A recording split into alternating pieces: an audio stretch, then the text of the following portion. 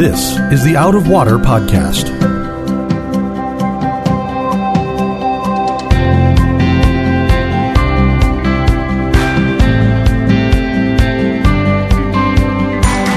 Out of Water is a production of Rio Vista Community Church in Fort Lauderdale, Florida. You can find it on iTunes, Google Play, or Spotify. We hope you'll subscribe and give us a good rating to help others find Out of Water.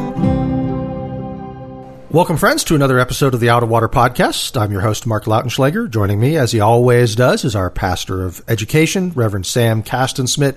And if you've been with us for the last couple of weeks, you know that we have entered into a time of going through the book of Judges.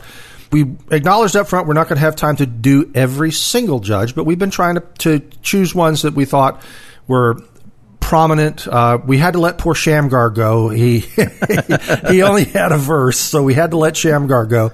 But last week was Deborah. The week before that was Othniel and Ehud. So if you want to go back and listen to those, that'd be great. We'd love to have you get caught up. And this week we're coming to the story of the judge named Gideon.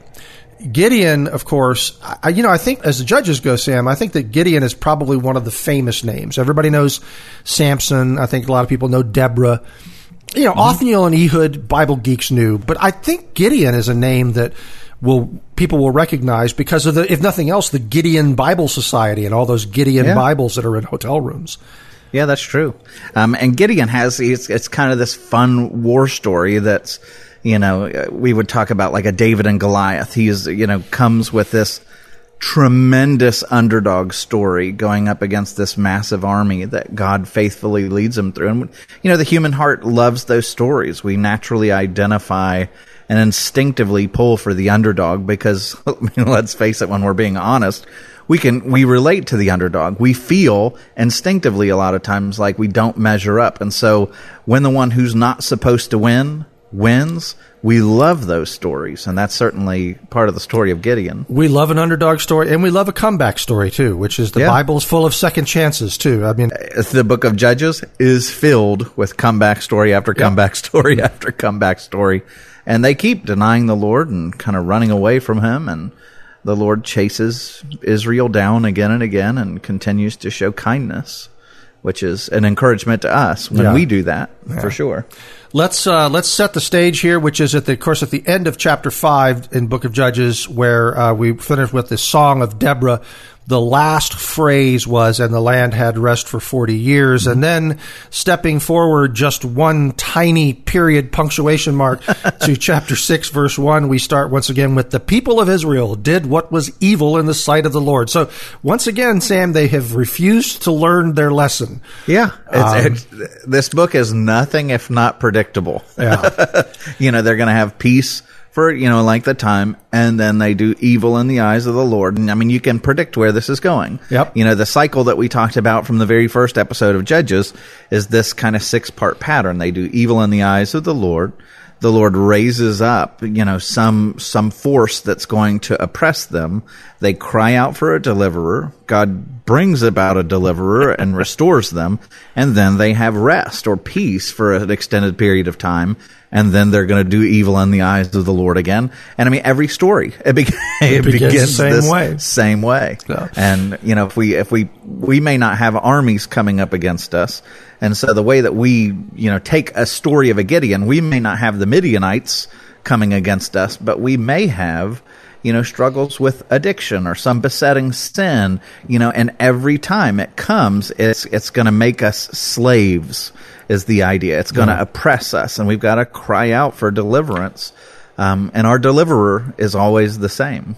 God uses different people to help us, but ultimately it's Christ who delivers us. And it does so that the Lord gave them into the hand of Midian for 7 years. The hand of Midian overpowered Israel, and because of Midian, the people of Israel made for themselves the dens that are in the mountains and the caves and the strongholds. So the people of Israel became cave dwellers to hide from the Midianites, which is kind of interesting. I just forget how much mountainous terrain there is over there. I know you've talked about it, having been to Israel a few times, but it is quite mountainous in certain areas. Yeah, so Israel, it's a small piece of land, but it has tons of different types of terrain. It's got flat desert. You go down into the area where Judea is, that wilderness, it gets very mountainous, very dry. You go up to the north and it becomes it feels Edenic, where it starts getting mountainous, but there's streams and rivers and everything gets green and beautiful and lush. And this is going to be the area where Gideon would have been, which is up in the north. And there's tons of mountains. One of the things that's really surprising is you have cave systems all over Israel. Like the Dead Sea Scrolls, if you've ever heard that term, they were found in caves where the Essenes and people like that in the first century dwelled in these caves to kind of get away from humanity. And so they did it in the first century. So you had these networks of caves and places where you could hide out that are all over Israel. But the idea is they're hiding. They live in real terror and fear of the Midianites, and so everybody's in hiding.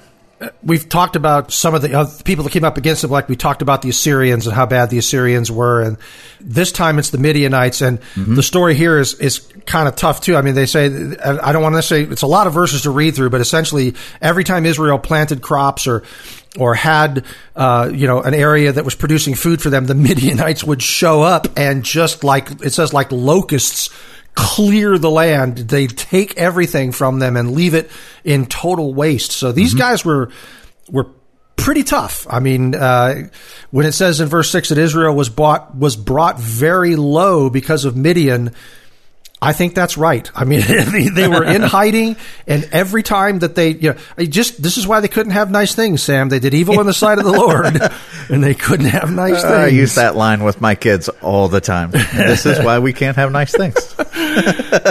They will love this line. I had a buddy of mine who is a wonderful guy who did foreign mission trips into Sudan, which is a very dangerous place, especially when he was going. And one of the things that they would do is they would build these, places where they could have oil presses to like deal with sunflowers so that they could make a living. And they built radio towers and water purification plants and stuff like that. They were super simple technology. And they would build these things. And by the time they would go the next year, almost without fail, the tribes or the people from the north, who were largely Muslim, would come down and wipe out the village. They would slaughter men in there. This is when genocide was really, really, really bad there. But they would destroy everything they built so that they could not advance. And so then the next year they would have to go back and rebuild all the stuff that they had done before. But it was just totally demoralizing to a lot of people. And you start beginning to ask the question, why bother? Why bother rebuilding? Except for faithfulness to the Lord. And so I always think of that story when I come to this passage with the Midianites, because imagine, like, you just keep doing this and you keep working along, and every time you think you've accomplished something, this force comes and makes it all ruin. I mean, you can personalize that in your life. I mean, how many times does this world, the broken nature of the world, take something that you've labored so hard to produce and bring it to nothing, and you're like, why bother? Yeah. And that's kind of where Israel is in this time. Yeah. Their sin, having been handed over to the Midianites, is causing all of their works to be utterly fruitless. Yeah, it says actually the phrase was brought very low. The actual literal translation of that from the Hebrew is that Israel was made small. And I think that's as a word picture. Why? I mean, I know why the ESV had to change that, because what does made small mean? But you and I know what that means. It's like they're that in their own eyes, I think they became insignificant, humbled, very much so. So it says, and the people of Israel cried out for help to the Lord. And when they did so, the Lord sent a prophet to the people of Israel. And this is what he says to them. In verse 8, he says, "Thus says the Lord, the God of Israel, I led you up from Egypt and brought you out of the house of slavery, and I delivered you from the hand of the Egyptians and from the hand of all who oppressed you, and drove them out before you and gave you their land. And I said to you, I am the Lord your God. You shall not fear the gods of the Amorites in whose land you dwell, but you have not obeyed my voice." two things occurred to me when I read over that as we're preparing for this. First thing is, we talked about this last week or week before. We've talked about it recently, which is the deliverance, the exodus from Egypt was such a tent peg, such a flag planted. It's like Israel was constantly looking back to that and being told to look back to that. The application to us today, I think, is that God is saying, I have delivered you in the past. I've done this for you already. I want you to look back on what I've already done for you and take heart from that, you know? It's like God has been faithful, and he wants us to recognize his faithfulness. And then the bottom line, though, is that they've not obeyed his voice. Yeah, and what we're going to see here in a moment is in this short window after Deborah, they've utterly walked away from the Lord. And it's not just a small problem. Like, they are headlong into idolatry, worshiping other gods. And so the Lord is coming and saying, stop. Like, you're fearing those gods rather than me. Yeah. Is essentially what he's saying here. And what has it gotten you? You know, and I think that's the question, you know, that to try to bring this into modern context. You know, we do the same thing. We allow all these different slaveries that we have bring our life to fruitlessness and misery, where, you know, it's overrun by anxiety and fear and everything else. And God tends to be our last resort rather than our first option. You know, we allow our lives to kind of fall apart into these places where it's like, okay, finally, God, I need you. You know, we wait for it to become that crisis moment. And that's what they've done here. And so, like, when you're reading these passages, like, we can totally relate to this, because we are stupid creatures just like they were, you know, where we think, you know what, I'm going to follow this. I'm going to chase after this idol and see where it takes me. And inevitably, same spot where we're like, okay, I don't like this. Lord, I need you. I think it's interesting that verse 11, which takes us into the action part, the place where Gideon is called, starts off with an interesting phrase to me. It says, now the angel of the Lord came and sat under the terebinth, that's a tree, at Ophrah, which belonged to Joaz the Abiezrite, while his son Gideon was beating out wheat in the winepress to hide it from the Midianites. Not a very auspicious place for Gideon to be hiding. Now, normally, though, wheat was, that was kind of like they had what they called threshing floors back in those days, where they would take wheat in and they would, correct me if I'm wrong, but I think it was like a system of, like, they would toss it almost into the air a little bit so that the chaff, the parts that's not grain, would be blown away. And because of this, the threshing floors and the buildings that were open so that wind could go through. You'd preferably want to be on the top of a hill. So, like, where the temple is built, that was a threshing floor. And you'd go to the highest spot where the winds are going to be the strongest with the least obstruction. And you can imagine a guy with a pitchfork digging into the wheat and throwing it up into the air.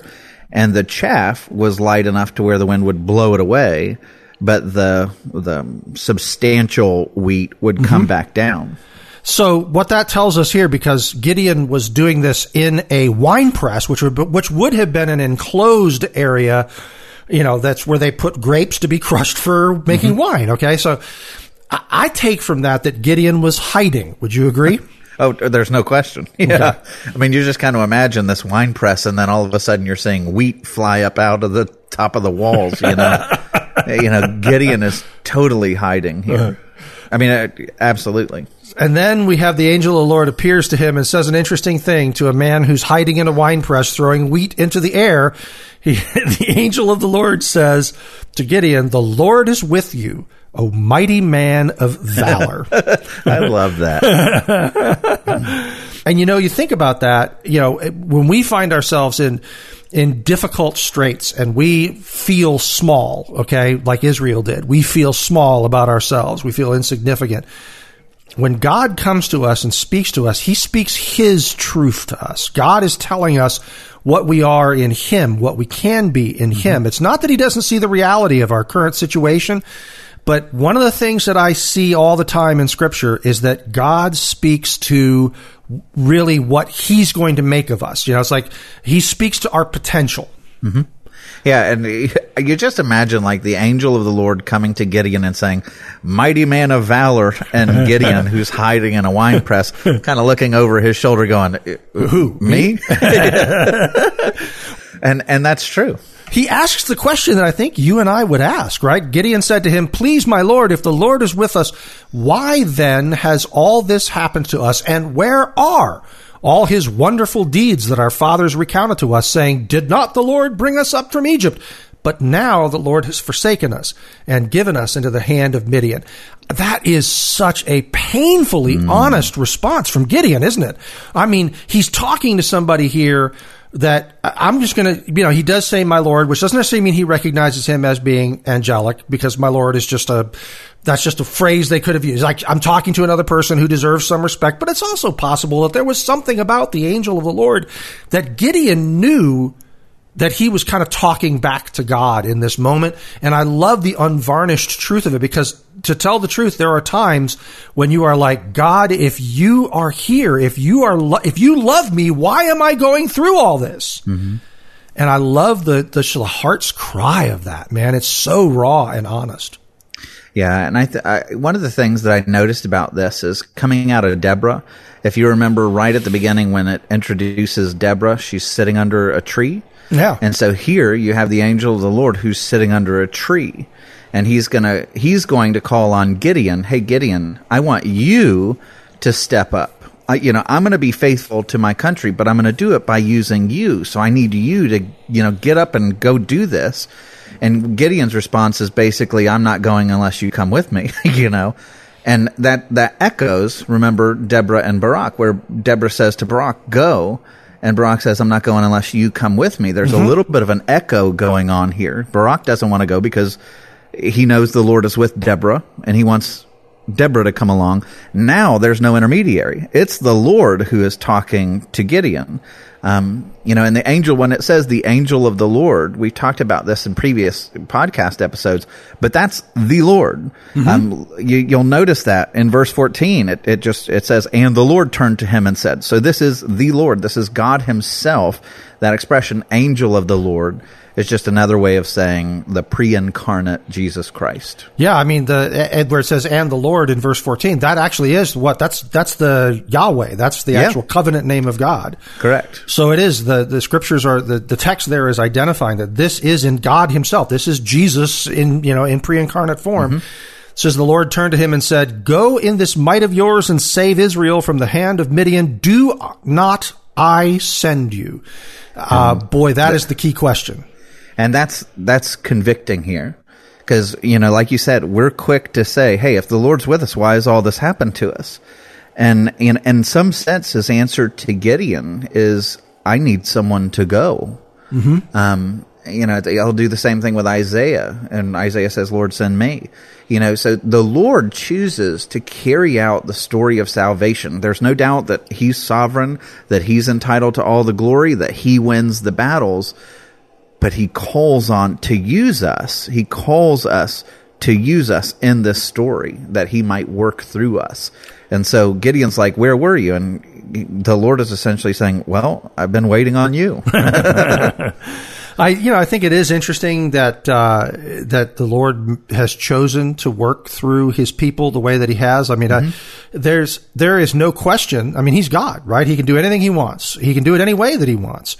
And the fact that he's chosen to work through us, I think, is one of those things that when you make up the list of things that one of these days I really want to ask God, that's one of them, which is, Lord, why did you choose to do it this way? It's like you could have done it perfectly instead of working through imperfect vessels. And yet you chose to work through us. And man, we made a hash of it a lot of times.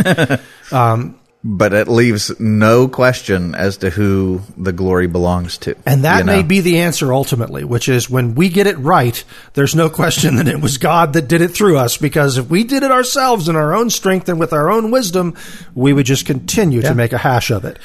And when you see the Lord's battle strategy that's going to unfold in this story, that's totally the reason. It's like, no. I don't want you to have any appearance of strength. I want there to be no room for question that this victory came from me, but I'm going to use you to do it, Gideon. Yeah, and that's what Gideon says. He says, please, Lord, how can I save Israel? Behold, my clan is the weakest in Manasseh, and I am the least in my father's house. So, weakest clan in the tribe, least in his father's house. The Lord has come to the runt of the litter, which is, how many times has that happened? You know, that I just dawned on me that's such an echo of, you know, when it talks about the Savior coming. You know, here's David, who's the least of his family, and he's from Bethlehem, which is the least of the clans of the tribe of Judah. And through this, Jesus is going to come. So there's, even in the story of Jesus, you know, here you have coming through the line of David, who's the least of his brothers, through the city of Bethlehem, which is the least of the clans of Judah. You know, God is going to bring about this mighty, redemptive Savior. Mm-hmm. And he's setting a pattern here. Mm-hmm. God works through the weak. He does. I mean, it goes to what Paul writes about God choosing the foolish things of the world to confound the wise. It's like, mm-hmm. That goes to, it's God's pleasure to take the smallest and the least and the weakest and do the greatest things through them, because that shows that he gets all the glory. Yeah, and so if you're listening to this and you think to yourself, well, it's a shame that I'm not weak, you have not gotten the gospel. You are weaker than you know. Yeah. You are more foolish than you know. You are in need a lot more than you know. And so this isn't saying, hey, I'm excluding people. If they're not weak, I can't use them. What the Lord wants us to see is we are all weak, mm-hmm. and all usable if we'll surrender. You know, and it's interesting. We're going to get into a series in a little while. In a few weeks, on the subject of the book of 1 Kings, and you start thinking about Israel and their desire to have a king after this time of the judges, mm-hmm. and they chose Saul as their first king because he was head and shoulders above everybody else. He was the guy that looked kingly. And yet the greater king was the one that came after him, was David, who was the runt of the litter again. And there's like, when you leave it to men look around and see the tall guy that's all buff with the pecs and the muscles and the long flowing hair and the steely jaw, and you go, that's the guy that I want to be my leader. Yeah. And God says, no. What you want is you want the little guy in the back who says, I can't do it, and I'm going to lean entirely on God. And it doesn't necessarily have to be his physical stature, but it's just the person who says, mm-hmm. I have to lean completely on the Lord in order to get through this. Yep. And when God chooses, when he rebukes Saul, so Saul, the first king, is going to fall, and when God comes to him to announce the fact that, his glory is being pulled and his anointing is being pulled from Saul, God's complaint to Saul is, you used to be small in your own eyes. In other words, when you started, you were ready, but then you became the sum of all things in your own eyes. You became proud, and then your ability to lead was destroyed. That's good. Yeah, that's good. We need to be, that's true. We need to be small in our own eyes. Yeah. So the Lord's response to Gideon, when Gideon says, I'm the least, is to say, but I will be with you, and mm-hmm. you shall strike the Midianites as one man. And he said to him, this is Gideon talking to the Lord now, he said to him, if now I have found favor in your eyes, then show me a sign, and of course this will continue on, and show me a sign that it is you who speak with me. Please do not depart from here until I come to you and bring out my present and set it before you. And he, the Lord, now said to him, I will stay till you return. I think what's going on here when he says, don't go anywhere, he runs and he goes and gets the young goat and the unleavened cakes. And it's kind of like he wants this Elijah moment, like Elijah on Mount Carmel, like mm-hmm. consume this offering if you are the real God. And so he's going to do that, put him on a rock. And he's like, okay, if you're the real God, then I want fire to come down and consume these offerings, which when you jump to verse 21, that's exactly what happens. Well, and in verse 20, to echo it even further, Sam, it says that the angel of God said to him, put the meat and the unleavened cakes on the rock and pour the broth over them. Like, make it all wet. Remember, like Elijah did. So this is totally looking forward to that. Yeah. So he's like, okay, just douse all that stuff. Make it wet so it can't burn. Mm-hmm. Then it says the angel of the Lord reached out the tip of the staff that was in his hand and touched the meat and the unleavened cakes, and fire sprang up from the rock, which is the last place you would expect to see fire springing up from. and consumed the meat and the unleavened cakes, and the angel of the Lord vanished from his sight. So once again, the Lord proves that he knows how to make an entrance and an exit. Yeah. That's really cool. So that was obviously the sign that the Gideon was looking for, because in verse 22 it says, then Gideon perceived that he was the angel of the Lord. And Gideon now says, and this is interesting too, because this is the reaction when we were talking about the mother of Samson, when we were doing the series on Jesus is Greater, and we were looking at the wife of Manoah, when Manoah met the angel of the Lord, and it was proven to him that this was the angel of the Lord, his first thought was the same as Gideon's thought right now, and his wife had to calm him down. But so, dudes, when us guys meet the Lord face to face, the first thing we think is, now God's going to kill us. Because Gideon says, alas, O Lord God, for now I have seen the angel of the Lord face to face. And Gideon, not having a wife to stand there and go, hey, stupid, if God wanted us dead, we'd already be dead. Because that's what Manoah's wife said to him, basically. So one of the interesting things, and this is totally Sam's imagination when I'm reading this passage, but one of the things that happens with the wife of Manoah is when the offering comes, the angel of the Lord goes into the offering and ascends and disappears in the flames. And it's like, holy cow, like, did the Lord just throw himself into the flames of the burnt offering? And which is looking forward to what he will ultimately do, right? In Christ. Sure. So here, when it says the fire sprang up from the rock and consumed the offering, it's at that moment that the angel of the Lord vanishes from his sight. So whatever this physical appearance, the pre-incarnate Jesus that he's looking at, because he's got sight, right? Right. Disappears when the offering happens. And so you wonder if he disappeared into the fires or whatever, because they'll still have this conversation. The Lord is still going to be talking to him. Sure. But now there's not a physical presence. And so there's something that when the offering happens, the angel of the Lord vanishes with the offering. And I think what it's suggesting, my imagination, is that the Lord has gone into the offering. And I think it's looking forward to the day when the angel of the Lord will take on real flesh, and he will be the offering for us. He's going to endure the flames of judgment and be consumed on the cross, in a sense, for our judgment.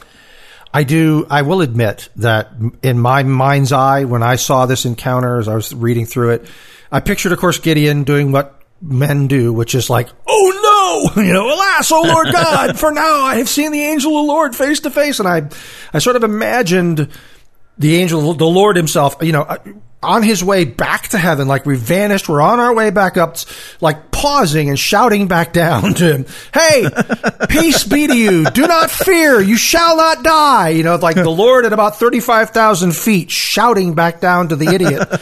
And I don't know. One of these days I'm going to translate my own version of the Bible. We're going to have weird stuff like that in there. Oh, goodness. Yeah. And the angel of the Lord paused at about the ionosphere and yelled back to him, don't be an idiot. If you were on you dead, you would have vanished, not me, But he does. He tells him to, peace be with you, do not fear, you shall not die. And then Gideon responded by building an altar.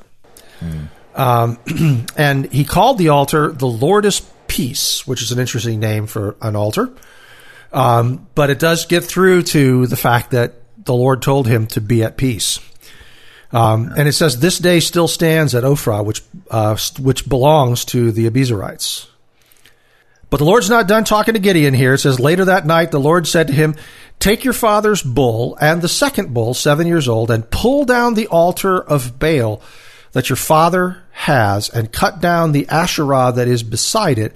Build an altar to the Lord your God on the top of the stronghold there with stones laid in due order. Then sacrifice the bulls, do this burnt offering. And what struck me there as I was reading that, obviously, is Gideon is of the tribe of Manasseh. That means his father is also of the tribe of Manasseh. And this man who was of the nation of Israel had an altar built to a false god. I mean, it's like he had an altar to Baal there in the family. And the Asherah, that's also a false god. Yeah, and what you see here is it's not just his dad. The whole place is just overrun with Baal worship. Like what we're going to see and where the story goes, the townspeople don't get upset that there's Baal worship going on. They get upset that Gideon has tried to put an end to Baal worship. So it's a very pagan town. Israel had, or at least the northern tribe where he's at, has already been totally consumed with pagan worship. And I think part of the reason for that is pagan worship in the ancient world was a lot more fun, to put it mildly, than some of the things that God called on them to do. Because God, when he calls us to worship, he calls us to worship sacrificially, to care for others, to deny selfish impulses. But when you worshiped Baal, you worshiped through things like orgies and things that were, let's face it, they were a little bit easier to wrap your mind around. And so, of course, it's like still to this day, we want to create God in our own image rather than having to change our image to fit God's desires. And the same was true in the ancient world. And so they would chase after these pagan gods because oftentimes the worship of these pagan gods was a lot more fun. Yeah. And so it was easy to sell the people on it. When we talk about things like, God is just a wish fulfillment of man. Man made God up. I could say that about a lot of human religion over the years. You couldn't say that about the Christian faith because it's so illogical from human terms. Like you say, we're called to worship sacrificially. You have a God who says, I am absolutely holy. There can be no unrighteousness in front of me, and therefore you can't stand here or you will literally fly apart at the molecular level. However, I will come and stand in your place. I will die for you. I will take and if you have faith, that's all I ask of you is to have faith in me. When you start to break that down, I'm like, what about that says to you, this is a man-made religion? It doesn't make any sense at all because a man-made religion is we get what we deserve. If you're a good guy, Sam, you live a good life, you're generally a good person, you deserve to be in heaven and get good things, and therefore that's what you get.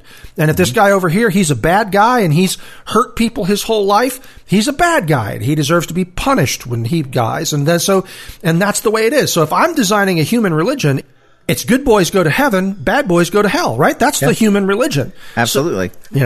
So I do think that Christian faith in general, one of the things that's always to me spoke to the truthfulness of this being from God is that it makes no sense to us humanly. Mm-hmm. And one of the other things the ancient world would do is to say, hey, this person is also a god. They would take their leaders like Pharaoh or, even the Caesars in the days of Rome. They were seen as the divine figures. And the reason why they would do that is so that they could get in on the territory of being able to tell people what to do. But the Hebrew scriptures and Christianity come along and they say, you will not hold anybody at the same level of God. And so people will argue, religion is used to, and by the way, Christianity has some bad spots where Christian emperors or popes or whatever, try to impose their will to control people as opposed to the scriptures, and things get ugly. And that's where Christianity's black eyes come from. But the teaching of the word, the teaching of Christ is that he alone stands as the authority and that we, don't serve. We're free in the fact that he alone is our ultimate king. Mm-hmm. It's fascinating to me. But like you said, Christianity stands apart in terms of like a religion that we would make up self-serving. Sure. What Christianity calls its people to do, like the apostles, is to give away all their wealth, to abandon their reputations, to endure persecution and scorn, to love other people. Like, how is that? Hey, sign up for this. It kind of pokes a hole in the prosperity gospel, doesn't it? Yeah, a little bit. So Gideon has been told, hey, tear down the altar of Baal, build an altar to the Lord, do this.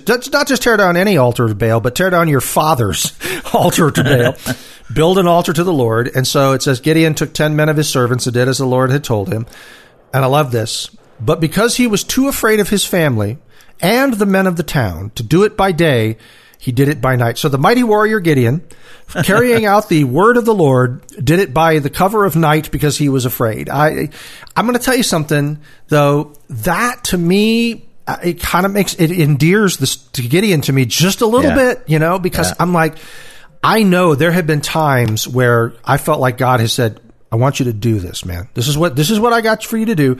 I want you to do this. And yet, it's like I always want to hedge my bet. What if I heard wrong? What if I'm doing this wrong? What if and so I'm going to dip my toe in and not go in full force and non-committal.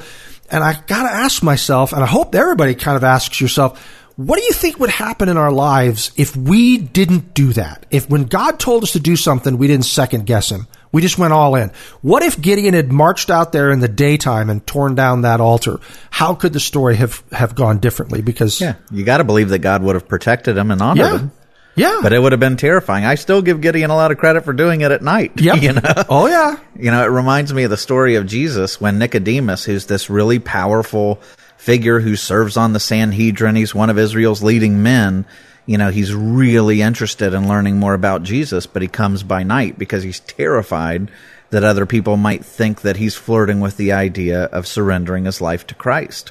And at the end of the story, we learn that Nicodemus is saved and he comes and honors Jesus in the daytime to bury him. Mm-hmm. But I totally get that, man, where it's a little intimidating to live your faith out in bold ways in front of a watching world. But God still honors Gideon. He was obedient, even if he did it at night. It's more than anyone else in that town was doing. Yeah, and I don't mean to take away from it, but I'm just saying I wonder sometimes how it would be different. Yeah, and what happens next is a story that I really, really love. It says, when the men of the town rose early in the morning, behold, the altar of Baal was broken down, and the Asherah beside it was cut down, and the second bull was offered on the altar that had been built. And they said to one another, who has done this thing? And after they had searched and inquired, I'm guessing they didn't have to search long because people were like, did you see what Gideon did? They said, Gideon, the son of Joash, has done this thing. Then the men of the town said to Joash, bring out your son, that he may die, for he has broken down the altar of Baal and cut down the Asherah beside it.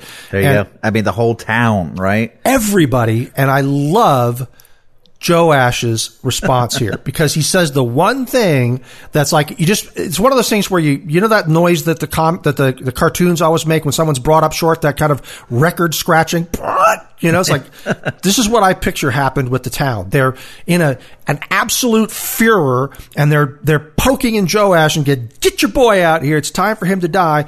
But Joash said to all who stood against him, and again, I'm picturing in my mind's eye, the town, will you contend for Baal, or will you save him? Whoever contends for him shall be put to death by morning. If he is a god, let him contend for himself, because his altar has been broken down. It's like, okay. That's a pretty good case. Yeah. If Baal is out there and Baal is upset, Baal knows where my son lives. So good. It is. Yeah. It's great. I mean, yeah, none of your counterfeit gods are going to speak up for you. They're not going to die for you. They have no ability. They're just powerless, and yet we serve them like they're the true and living God. And this case by Joash is like, all right, go ahead, Baal, speak up. Even though it's his idol, so there's something going on with him here, you know, which is kind of cool. You know, and you look at these two offerings. So the first one, when Gideon is like, hey, wait here, God. And he runs and goes and gets the stuff for the sacrifice, and then God sets it on fire and the angel of the Lord vanishes. You know, that's like Gideon is saying to God, I want a sign from you. But then the second one, when God comes back to Gideon and says, all right, I've given you the sign. Now I want something from you. And he says, you know, take these bulls and go and tear these things down. And I want you to cut them down, build an altar, and light them up. You know, it's like God saying, okay, you know I'm serious. Now, Gideon, here's what I want from you. And even though Gideon does it by night, he still does it. He's in. And it does come down to the men, you know, the people of the town were looking to string him up. His father said, hey, let Baal do it. If Baal's upset about his altar, let Baal do it. And it says, verse 32, therefore on that day Gideon was called Jerubbaal, which is to say, let Baal contend against him, because he broke down his altar.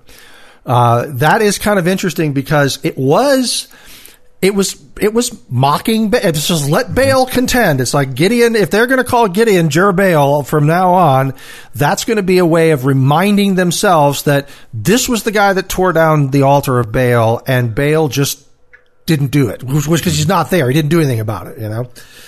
It says, now all the Midianites in verse 33 and the Amalekites and the people of the east came together. That has to be an impressive army. Yep. We're told in chapter 8, this is 135,000 people. Oh, my goodness. And they crossed the Jordan and encamped in the valley of Jezreel. But the Spirit of the Lord clothed Gideon. And you know how the story ends, don't you? I don't. Do you even have to read it? Yeah. I mean, it's like as soon as you see that, it's like, oh, I know how this goes. Yeah.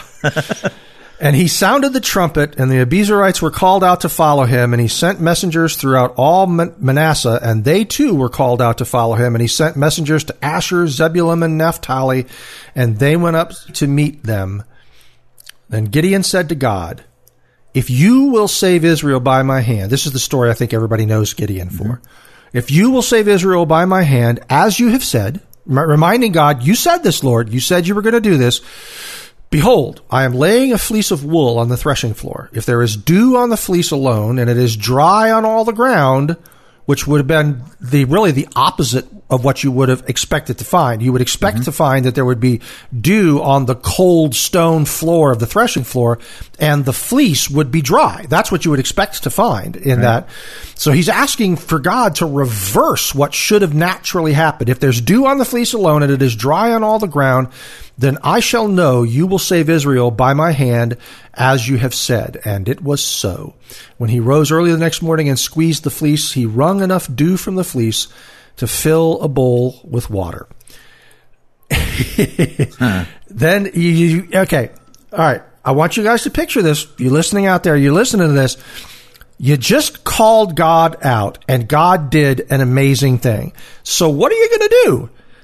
Let me tell you what Gideon did. Then Gideon said to God, let not your anger burn against me. Let me speak just once more. That sounds like Abraham negotiating with God over Sodom, doesn't it? Mm-hmm. Please let me test just once more with the fleece. Please let it be dry on the fleece only, and on all the ground let there be dew. And God did so that night, and it was dry on the fleece only, and on all the ground there was dew.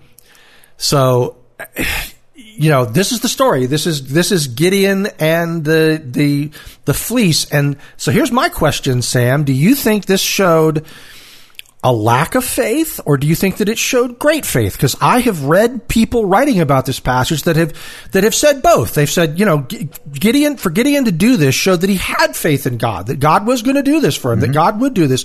And other people have said this showed, Gideon's little faith. And which way do you think it is? Was it much faith or little faith?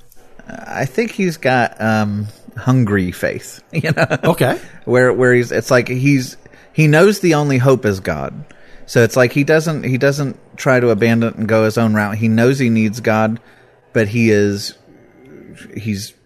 so terrified that the Lord is not with him. And so it shows faith that he knows the only way he can be prosperous is to be with the Lord. But there's this insecurity of wondering, are you really with me? And I think that's something we can all relate to. Mm-hmm. Like, I absolutely believe, my life and hope of heaven and everything else, my only hope is if the Lord is with me. I know that beyond a shadow of a doubt. So in that sense, yeah, I have faith. But then I walk in this world wondering, like, are you really with me? Are you really going to come through here? Are you really going to stay true to your promise? And intellectually, those questions come. I mean, when you read the scriptures, you know the answer, but in our flesh, we have those doubts. And so I think Gideon, it's both. Mm-hmm. He knows he needs God, but he feels totally unworthy. Like, are you really with me? Like, I'm having a hard time believing this, God. Can you be patient with me, please? Can you prove that you're with me? Do you know who I am? Do you know how incompetent, unworthy, whatever I am to lead this? Like, are you really with me? Because I don't want to do this if you're not with me. I also was curious as I was reading through this, because it starts with him saying, but the Spirit of the Lord clothed Gideon. And we've come across other verses in Judges here that have talked about the Spirit of the Lord being with somebody or coming upon somebody. But unless I'm mistaken, I don't recall any other place where it says that the Spirit of the Lord clothed someone. And I understand that was upon, rushed upon, was with, and so forth, but there's obviously something different about the way that the Spirit of the Lord interacted with Gideon, and to some extent, it just, to me, when I think of somebody being clothed, I think of somebody being wrapped up and protected and comforted, and to be not naked anymore, kind of thing. I just see this as being a more intimate and kind coming of the Spirit upon Gideon. Yeah.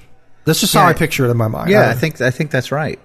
And one of the other things is, and the Bible tends to pick a theme and stick with it. And so, like the clothing, the sign is going to involve a fleece. One of Gideon's downfalls is going to be the creation of an ephod in chapter 8, which is also a covering, but it reveals some of Gideon's pride. And so, for Gideon, coverings, whether it's a fleece or an ephod, become a big deal, and the Lord clothes him. And it's keeping that same theme, which may or may not be what's intended. But I agree with you that the idea of clothing there is a tenderness to it. Yeah. But it's also, like when I hear in the New Testament that those who have been baptized into Christ are clothed with his righteousness, it just feels total. Yes. Like there's none of me showing. I'm just covered by him. And so for Gideon, who is found at the beginning hiding in a wine press so that nobody could see him because he feels inadequate and scared, now the Lord has come and clothed him. So what's the idea? When you look at Gideon, the reality is the Lord has covered him. So it's the Lord who's going to operate in this story with Gideon. Yeah. Which is cool. Yeah. So after God proves himself to Gideon twice, by the way, I just want to remind you that Gideon asked you got 3 times because you got the thing being consumed with fire, and then you got the 2 fleeces. It's true. So he's like, and again, and again. I tell you what, Gideon was either the most foolish man alive, the luckiest man, or the bravest guy alive. I'm not sure what. I mean, to ask if the sovereign Lord of the universe were to manifest himself in front of me in a bodily form and in some way that absolutely showed me that this, in fact, is the angel of the Lord who's speaking to me, I don't think I would have the courage and the whatever part of it. I don't think I could ask him now. But before I do what you told me, I need you to do these 3 tricks for me. I need you to do some stuff for me just to prove that hey, look, anybody can materialize and dematerialize out of thin air. I mean, anyone can do that. Anybody can make fire jump up from the rock and consume the wet meat and bread. Anyone can do that. Right. I'm like, no, I have a feeling that I couldn't do that. And this, there's part of it. So the people who say that this is not faith, in the law of Moses and Deuteronomy, it says you shall not put the Lord your God to the test. And this feels like that. I think it is that. I don't know how you get around it. So I've heard one commentator or read one commentator who talks about, putting fleeces before the Lord. There's some Christianese for you. We steal from the story of Gideon. Yep. Laying a fleece before the Lord is what that means. And I've heard them say that if the Lord has spoken definitively about something, do not put him to the test. Don't say, did you really mean, well, if you really mean it, show me by blah, blah, blah, blah, blah. Right. But if there is something going on in life where the Lord hasn't definitively spoken on it, like, should I take this job or not? And at the end of the day, everything's equal, godly wisdom equal. The scriptures don't speak to it. All of those kinds of things. Then lay a fleece and say, okay, God, if you want this, then I'll take this as a sign. Have you ever done that? Yeah, sure. Okay. I'm trying to remember. I have too. I have my story ready to go. I could tell you. Go. I'll tell you my story. I mentioned that I worked in a software business in the late 1970s. My wife and I got married in 1985, and the business I was working for kind of fell apart. Just transitions in different technologies. So, at any rate, I was out of work, and I was home, we were running out of money. We were newly married. We were living in an apartment in Sunrise. Tracy had gone back to law school, and we were coming against it. I actually had to borrow rent from my parents for 1 month, which we'd never had to borrow money from my parents before, and we haven't borrowed anything from them since, but I actually had to borrow money from my mom 1 month to pay for the rent. That's how bad we were. We really didn't have the rent for our apartment. So I'd been looking for a job. And a friend of my mom's that worked at Bethesda Hospital in Boynton Beach called. She worked in the data processing department, called my mom, or told my mom, anyway, I don't know if she called her, but she told her, hey, there's a job opening in our IT department. Maybe Mark could do this. I went to this job interview. I'm in the parking lot of Bethesda Hospital in Boynton Beach, and I'm sitting in the car with the motor running, and this is my prayer. I said, Lord, I just got to know if this is the job you want me to have, if this is what's going to happen, Lord, if this is what it is, I don't just want it to be the right. I want them to offer me the job right now. Because I've been told, come in for an interview and they'll get back to you. Don't expect them to tell you. They kind of gave me a story of how the whole thing was going to go. So I went in, filled out the job application in HR, came down to meet the vice president of information systems, had a great conversation with him. He's walking me through the labyrinthian. If you're inside a hospital, if you've ever been in a hospital, these things are mazes. So he's walking me to the outside door so that he could let me out the exit nearest my car. And the whole time he's not said a word to me to tell me whether he was going to hire me for this job or not. We got right to the door, Sam. I kid you not. We got right to the door, and he stopped and looked at me and said, so when can you start? Done. Thank you, Lord. This will tell you how long ago this was. We had figured out that if I made $8 an hour, we could afford our rent and groceries and stuff. We could live on $8 an hour. That's just an indication of how long we've been married. So look at us. Anyway, the job started at $11 an hour. Okay. So I got home. This is the coda to the story. Hopefully people will laugh at this. I don't know if they will or not. My wife will laugh when she remembers this, if she listens to this podcast. I came home and she said, so how did it go? And I said, I got the job. And she's like, she's so excited. And I said, but it wasn't for the money we hoped it would be. And my wife is, my wife, she's a wonderful, wonderful person, and she's so encouraging and supportive to me. It's awesome. And she looks at me with this face that's just full of faith. She goes, it's all right. Somehow we'll make it. We'll make it, honey. I said, we'll make it. We'll find a way. We'll tighten up on stuff. And this is my wife. It's how she is, Yeah. And of course, I said, no, it's not $8 an hour, honey. It's $11 an hour. That's a fun moment. And it was a fun moment, and she just about strangled me, and I deserved it. And it was a great moment. But she was giving me a hug and strangling me at the same time. But that's the only time in all that I can think of in my entire life where I've thrown out a fleece like that, and I feel like the Lord came through. It turned out to be a great job. I got to work for a guy named Bill Stewart, who is the vice president of information systems, who I respected and admired and really liked him. It was, I worked there for years. I loved that place. I was born in that hospital, it's like, but that's my fleece story. Yeah. There's been so many times I can look back at my life and see stories that are just, encouragements from the Lord. I remember one time when Laura and I were in ministry and we were flying through savings. She was working as a receptionist. I was working as a teacher. All the savings that I had when we'd gotten married were flying out the door. And same thing. We were tightening up. We were trying to figure something out. We went out to dinner and we're like, we're going to have to cancel phones and everything else. And on the way home, we went to a gas station. And back in the days, it was $4 a gallon. But when they programmed the machine, the tank or whatever it is, they reversed it, and so it was 4 gallons for $1. And so I filled up my tank, and it was for like $4, and it should have been for like $60. And so I went into the cashier, and I was like, "Your machine is wrong." And he got upset with me, thinking I was complaining about the price, and I couldn't explain to him, "No, I want to pay you more." Like he just wasn't having it. And so we left, and the whole point of our conversation was, are we going to be able to afford staying in ministry? Am I going to be able to stay as a teacher? And we get home and there's a message on the answering machine, and it was from a guy who I love, who's a dear friend of mine, and he said, "Hey, my wife and I we have this house that we bought as an investment. We're looking to give it to somebody who's either in ministry or teaching at the school, and well, we thought of you and Laura, and we'd like to give you the house and all of the lawn and all the bills included for $900 a month if that works for you. And this was in the Coral Ridge area, right? Yeah, in the Coral Ridge area. So it was probably $3,000 a month worth of stuff. It would have been way more than that, but it was like salvation in that moment. And it's like, I remember, talking with Laura, and I was like, well, I guess we're staying, And it was like on the same day. And then, by the way, like 3 days later, the finance director at the school called me down and said that they had a processing error where I didn't get the raise processed in my check for the previous 18 months.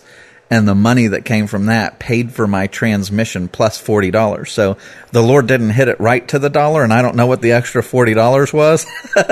But, I mean, he just took care of us in a week. Wow. Everything was settled. Wow. And it was like such an encouragement, such just a tender encouragement to say, hey, I see you, and your ministry is valuable to me. Keep going. And I know, I put my skeptic hat on for a minute. I know there's people that will hear both of us tell those stories and go, you guys are just, you're just putting stuff together. And you got to understand, look, I'm 60 years old, right? And I've had moments where improbable things have happened in my life. If you lived as long as I have, you have seen improbable things happen. But there's something different about one of those moments where the Lord puts something in your path for you that way, with that job at Bethesda, or you with the story here of the house and the retroactive raise money. It's like there's something about the timing, about the delivery of it, about the way that it happens that you just know it's from the hand of God. Yeah, and when you believe in the sovereignty of God, everything, not just the good things, everything is from the hand of God. And so whether it's a blessing like that just seems supernaturally, sovereignly ordained for that moment, or it's something bad, what's such a precious thing is, whether it's a good thing or a bad thing, you believe that it comes from the hand of a sovereign God who is good and loves you. And so it lets you either get through the bad thing knowing that he's in control of it, or it lets you just praise him for his kindness because he's sovereign over every single moment of that story, and bringing all those things together. And so what a comfort to know that there's never a moment in your life in which the sovereign God who's over all things, who loves you, is in control. So we have the story of Gideon that we talked about before as we got started, was 3 chapters long. And I feel like we're kind of at a good stopping point here. Why don't we let that sort of stand as our last word, and we'll pick back up and make this a 2-parter. Okay, that sounds good. We still got 2 chapters to go. That makes sense. It's people right now are probably calling for mercy. Yeah, they're looking. There's 2 more chapters to go. That's it. Are these guys going to talk all afternoon?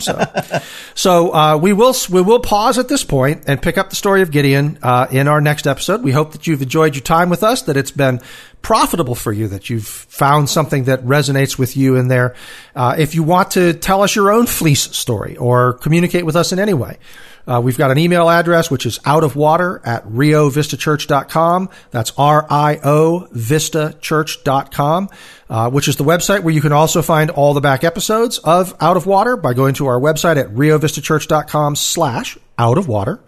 Or you can find us on Apple Podcasts, on Google Play, or on Spotify, or on our Rio Vista Church smartphone app. So just look for Rio Vista Community Church in the Apple App Store or Google Play. You can find out about this podcast, find out sermons and messages, all kinds of stuff about the church is packed with information, keeps you up to date on what's going on. But Sam and I will be back next time with the rest of Gideon's story, and we look forward to seeing you then.